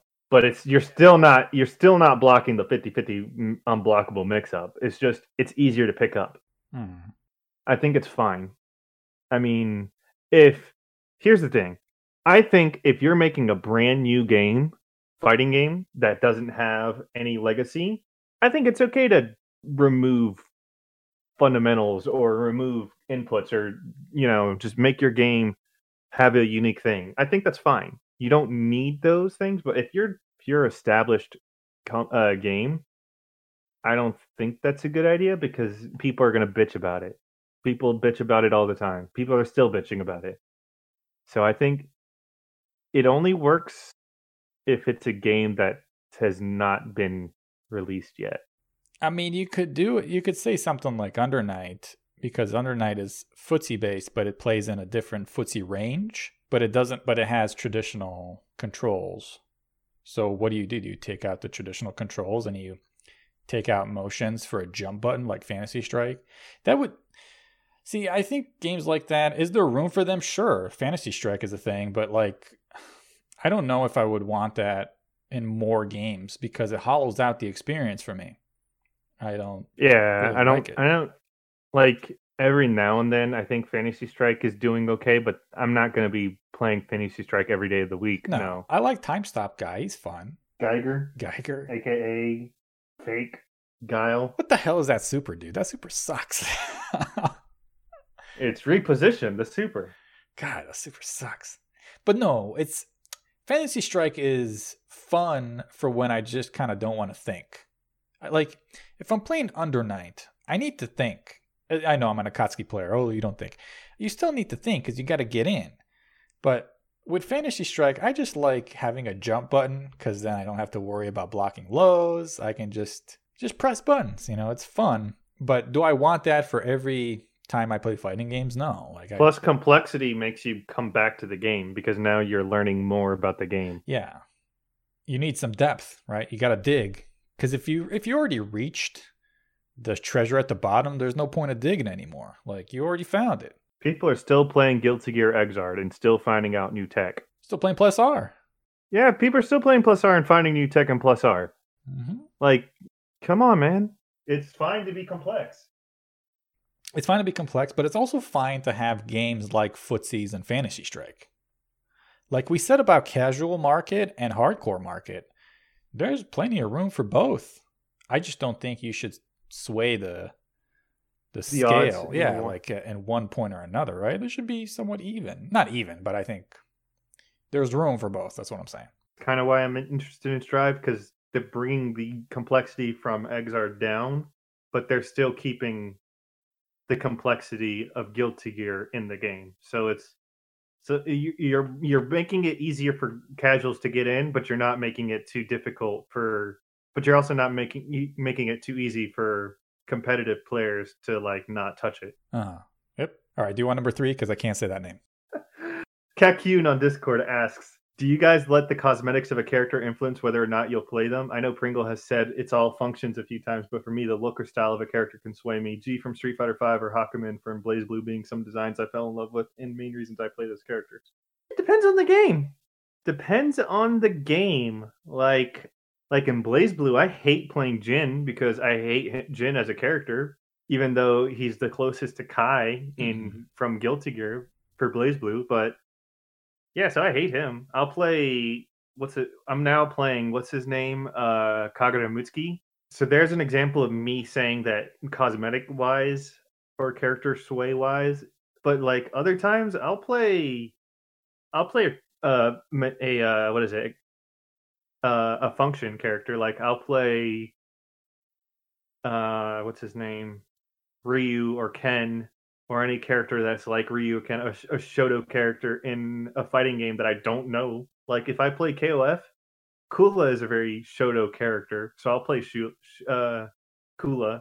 Athena is very Shoto, so I'll play Athena. So if I don't know what I'm doing in a fighting game, I'll go mechanics. But if I know how the game plays and all that, I might go and sway myself towards character. I'm the opposite, but I'm really shallow. I think visuals are huge in picking a character because that's the entry, right? And then for example, I always bring this up. When I tried BlazBlue for the first time, I was like, Hazama to me looks the coolest. I want to play Hazama. But then I went into training mode with Hazama and I was like, his gameplay outweighs how cool he looks in the negative side, because I really don't like his gameplay despite the way that I really like the way he looks. So then I went, okay, who's the second most cool looking? So I was like, well, Tsubaki's really cool. So let me try her. And she was like interesting to play, but again, not exactly my style. So then I went again, okay, it's kind of like, you need the perfect porridge, right? You're trying to find the best porridge out of whatever the selections are. Eventually, I landed on what's his face, fake Ragna. You mean Naoto? Naoto? Yeah. Mr. Microdash, the character. Yeah, Microdash, Rekka. He looks cool enough. He's not my first option, right? But he looks cool enough for me where I would play him. And the gameplay is, function-wise, it's kind of what I want. So that's why I play him. But for the most part, that's my entry point. How cool a character looks. It's why I pick most characters, unless I'm already familiar. One thing I will tell you, I won't play despite of how cool they look. I won't play the weird characters, like the monster characters. Merkava, or who's the blob in BlazBlue? I forgot his name already. Arakune. Arakune. Yeah. Fuck Arakune. Yeah. That guy is a nightmare. I won't play the weird looking characters. Like, that's not my style. Even if they have like Shoto gameplay. Like, I'm good. I won't play lollies. Not my thing, sorry. Even if they're really cool. Or strong. Like, what's her name? Mika in Under Night, right? She actually has pretty interesting gameplay. But I'm not playing Mika. I'm sorry. I'm not playing her. I mean, I don't consider Mika a lolly when there's freaking... What's her name? Shoot. Batista. Fuck Batista. Oh, Batista. Yeah. Yeah, I think of Batista as the lolly character. Well, yeah, she's like a robot. But yeah, she is a lolly. And yeah, I wouldn't play her either. She has an uppercut. She doesn't get counter hit. She's broken. She's cheap. Who thought that was a cool idea? I don't know. Okay. Number 4. That Juan2 on Discord asks, what are some of your favorite fighting game, non-fighting game mechanics that you would enjoy or would like to see implemented? And why is it pause mechanics? I don't like pause mechanics. You don't like pause mechanics? I think they're cool, but I hate pause mechanics. You play Guilty Gear, though. Okay, yeah. But there's a difference between a Roman cancel and a fucking stop the game cancel. What's the difference? Do tell me, sir. So I like slowdown mechanics, but the difference, because slowdown mechanics are kind of hype, but like I think that's what he complete means, pause. There's no actual pause mechanics in fighting games, are there? Have you seen Axel Low? Oh, well. Have you seen BlazBlue Central Fiction? There's characters in both those games.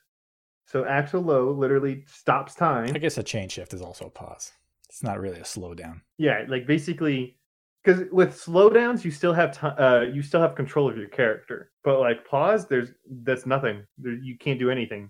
You're just sitting there. Reuse V trigger. Yeah, like, well, okay. So here's the thing: I hate stop time or pause mechanics when it's longer than at least a second. Okay, let me reiterate, because I like V trigger. I mean, I like chain shift and all that because it's only like a second. It's not like what's her name? Izayoi's super in Central Fiction, and it's not like Axel Low's new super one whatever the hell it's called. I hate that. I literally hate that. Like, it's a cool mechanic lore wise because he's a time traveler, so why not have a time traveler have stop time? Mm-hmm.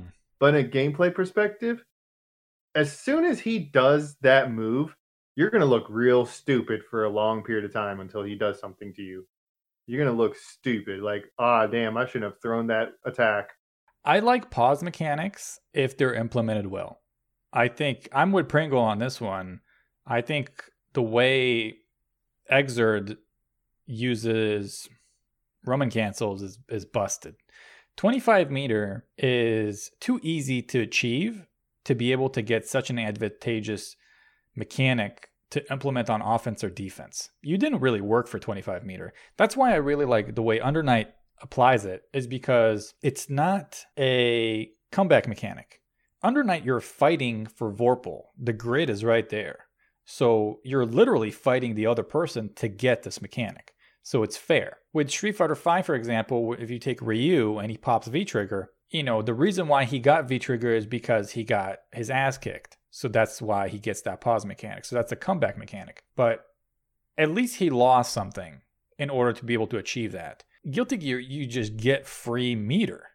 So I didn't like that in Exerd. If it's implemented really well, I love them because that means you earned the right somehow to be able to use this, and now you can utilize it to the best of its utility. But if you just get it, then no, it's stupid. I like comeback mechanics. I think comeback mechanics are great because it keeps the game on your toes, and also comeback mechanics aren't one-sided; they're universal. Everyone has access to comeback mechanics. I didn't. You see that whole entire Twitter post about people complaining about comeback mechanics? They failed to realize everyone has a comeback mechanic. Yeah. You're just as likely to use it, to have access to it, as the guy who's losing. So it makes for me, I like comeback mechanics because it gives somebody who's not doing really well a chance to come back and kind of like not make the game super a wash, you know? Mm-hmm. But it also makes, like, in high level competitive play, it makes both sides not just it makes the winner not shut his brain off, you know? Yeah.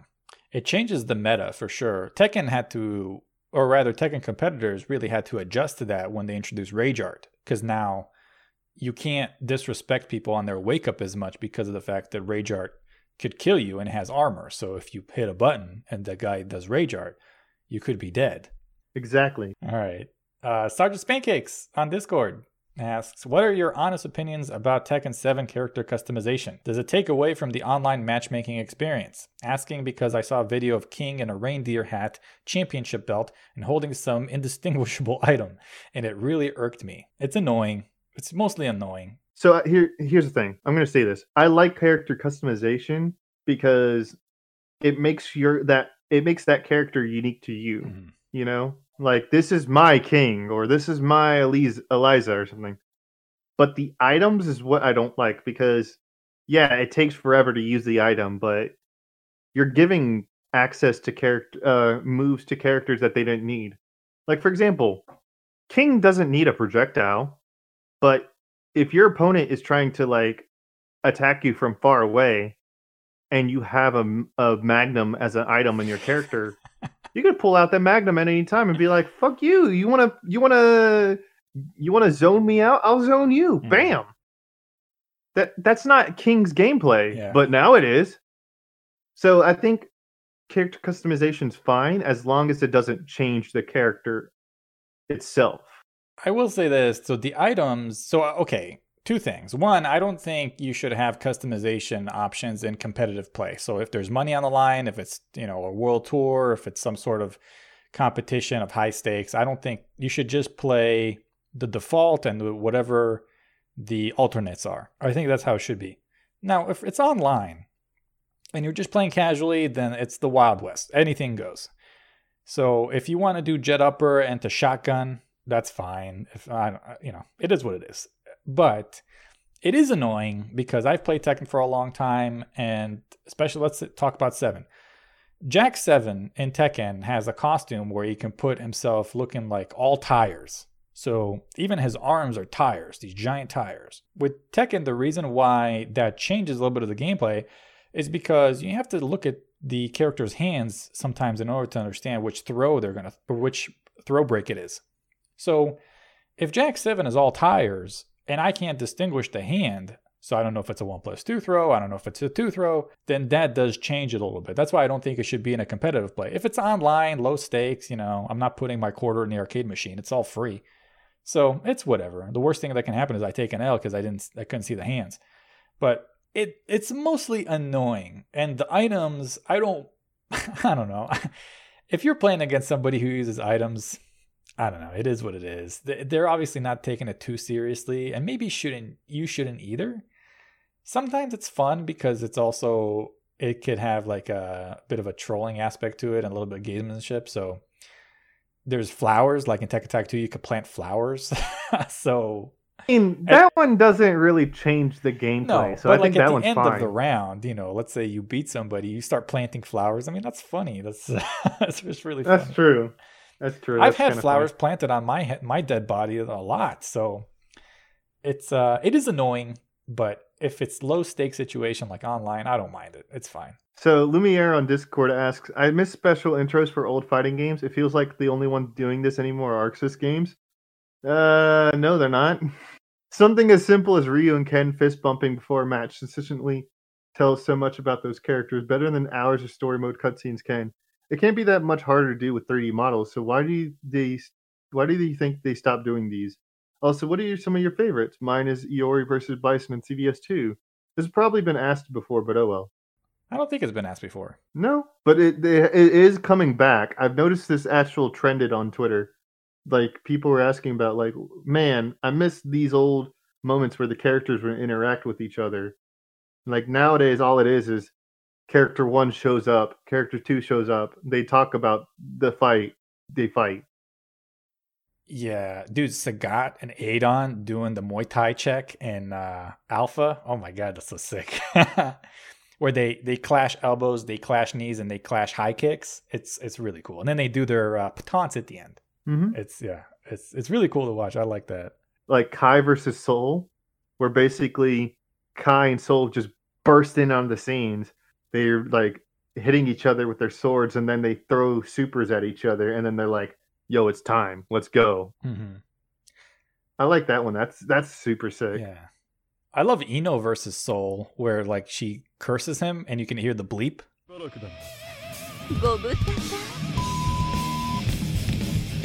Heaven or hell? I like that one. Yeah, that's good. Why did they stopped it? I think it's been on the back burner because we've been asking for so many other things, like fix the netcode, put crossplay. I think it's because now that it's 3D, it's a little harder to do. Yeah.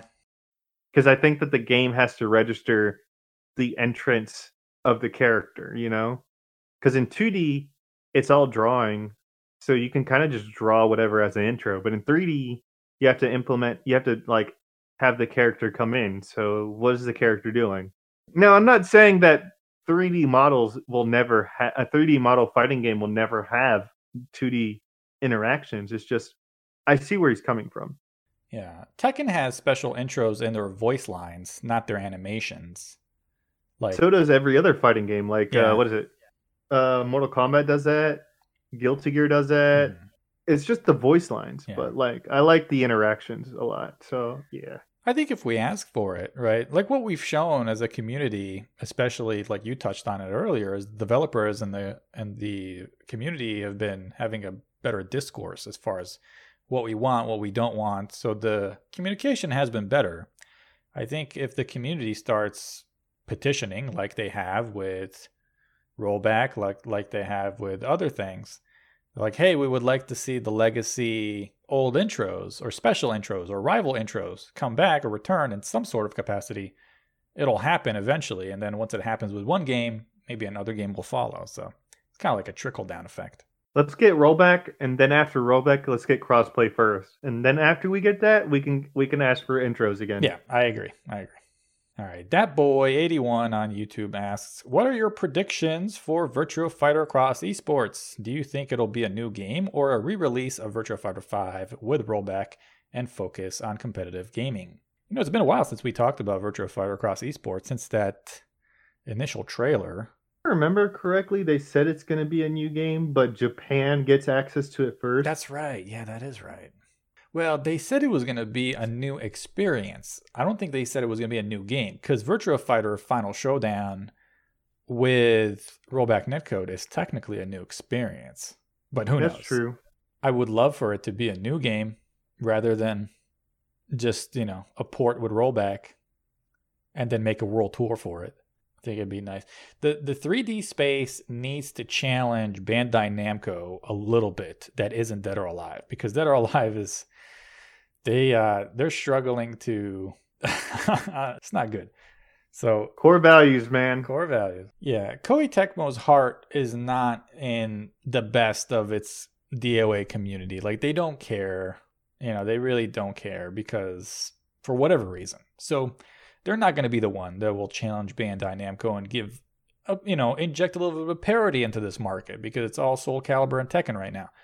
So if we can have Sega come out here with Virtua Fighter and, keep Tekken on its toes a little bit, to be like, hey, you have a competitor here, and we're doing things that you might not have thought of, I think that would be really good. And I think the way you do that is with Virtua Fighter 6, not a revamping of Virtua Fighter 5. I like that. I like that idea. Mm-hmm. Okay, number 8. El Usuario Perdido, but I call him the Lost User on YouTube, asks, what are the most dumb nicknames you had given characters and why?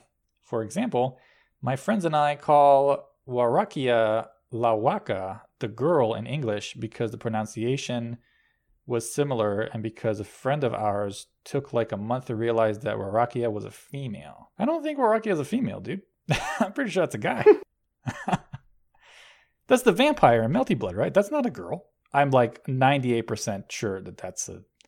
Am I going to get canceled for saying this? I thought that was a dude. I don't know. I don't even know anymore. Yeah. Okay. Anyway, also Red Arcute is wait because that stupid laugh she does during J2C. Yeah. J2C is a great move for Red Arc because she laughs like a psychopath. It's great. Mm-hmm. Also, it's just a good move in general. Yeah, it's a good move. Good ender for her juggle in the air. I don't really have any stupid ones. I'll shorten character names. Like instead of Margaret in Persona, I'll say Margot. Like I'll use a nickname if it's lore related, but I don't really. Or I'll use a nickname if I don't know who the game is or the character. I'll be like, oh, witch on a broom. But that's a descriptor. That's not a nickname. It's cool, but I don't give nicknames out. Yeah, unless they really catch on. Like nobody ever calls Gordo in Under Night Gordo, right? You say Grim Reaper. Yeah, I mean, yeah, but at that point you're just memeing. Yeah, but like that's once it becomes infamous enough that it then catches everyone on. does it. Yeah, everyone does it. So all right, and then my topic of the week. So, thoughts on the debate on should fighting games remove inputs and make it easier to pick up, or should they try to do the Strive approach and keep them in and make buffer length longer to help newcomers learn fighting games? Are auto combos the future? What are your thoughts? I think they should do the Strive approach and just lengthen the buffer length so that way people can learn how to do inputs. I don't think you should remove inputs. I think you should just make it easier to do the input. depends how long, right? How long is the buffer window? In Strive, it's 10 frames. Wow. What is it in Edzard? It's 3. 3, yeah. 3 frames.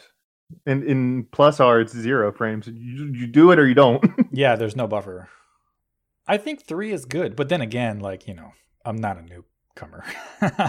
Yeah, I think with 10 frames like they're doing in Strive, I think that's fine. Isn't it a lot? Okay, so a buffer doesn't mean that's how long it takes for the move to come out. It just means that's how long the game is willing to read your input to see what you're trying to do. It's fine. I mean, I have a little sister who can't even do a 6-2-3 move. If she can't do it in 3 frames, what if in 10 frames she finally hits that Z input in motion?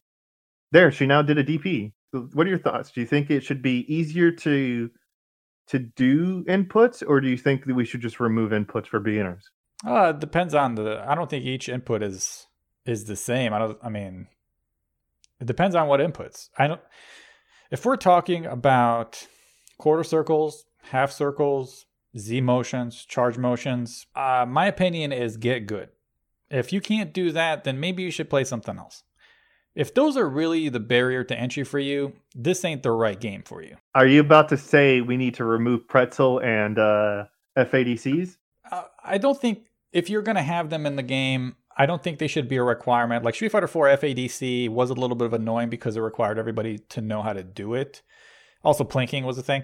So certain things are a little too hard. There's a big difference between having, like BlazBlue, we're just going to make everything the same because we want everybody to play and have a good time, right? Universal overhead, auto combos, there's no real experimentation there with the characters.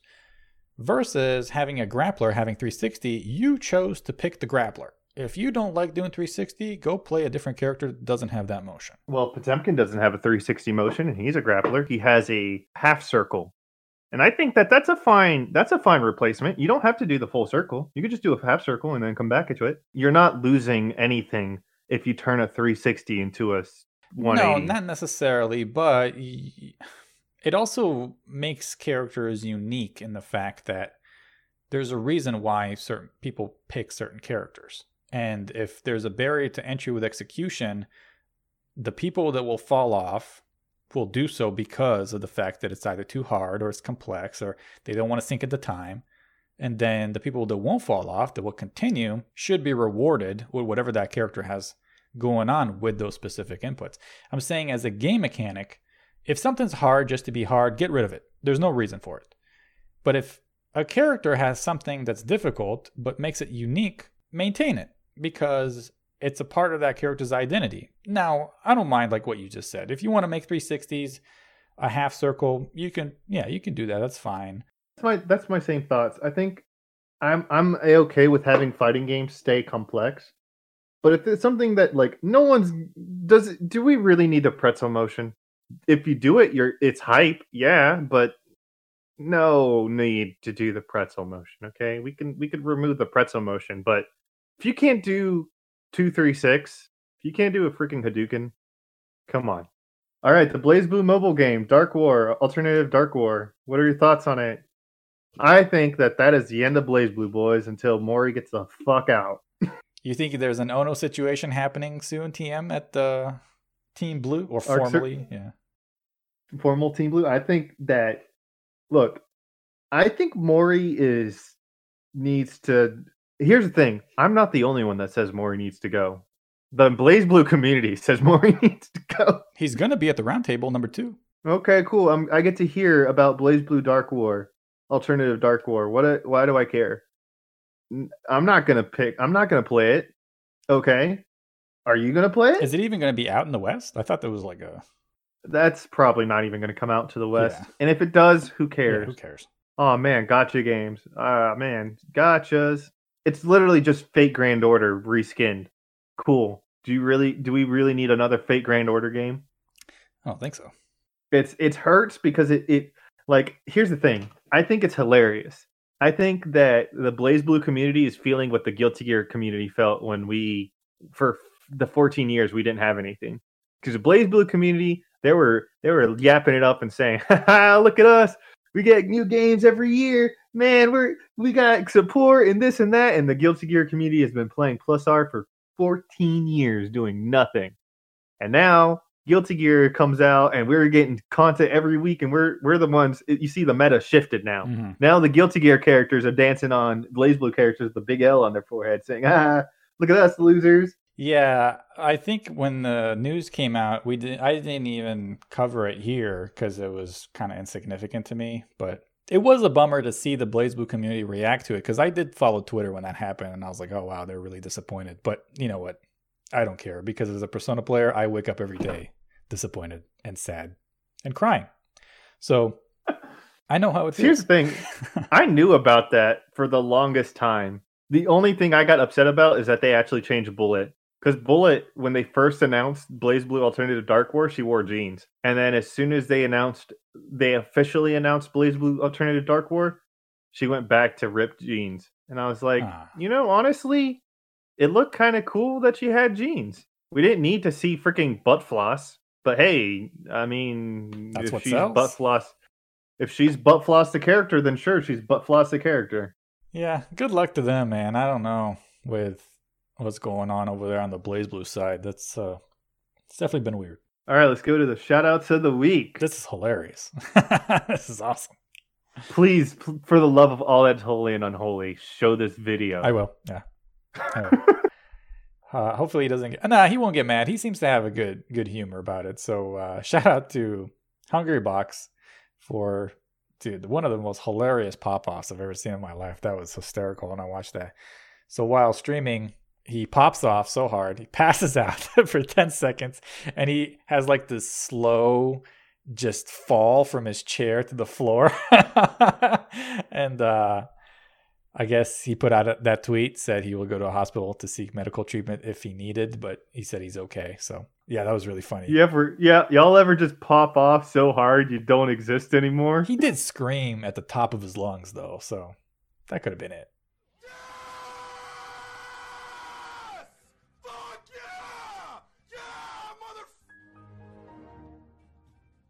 By the way, please, when you show it to them, please show them with the audio, because I love how he edited the Windows shut off. Yeah.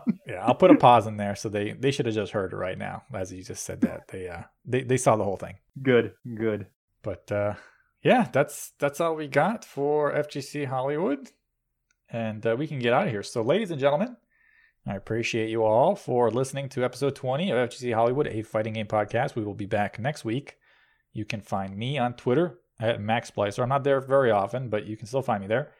Broken, they can find you at BrokenWing777_. Yeah, so I'm on Twitter often. So if you ever want to say anything, just literally tag me. I'll respond. Trust me. You'll be there. And I stream on Twitch. I fixed my games, guys. I fixed my stream, so I'll be back to streaming very soon. Hey yo, and that's just at BrokenWing777, right? Mm-hmm. And yeah, don't forget about our Discord link, Patreon, everything, all that jazz at the bottom of the video description on YouTube. So with that said, maybe Pringle will be back next week, maybe not. But either way, keep it classy. We'll see you guys next week. Peace.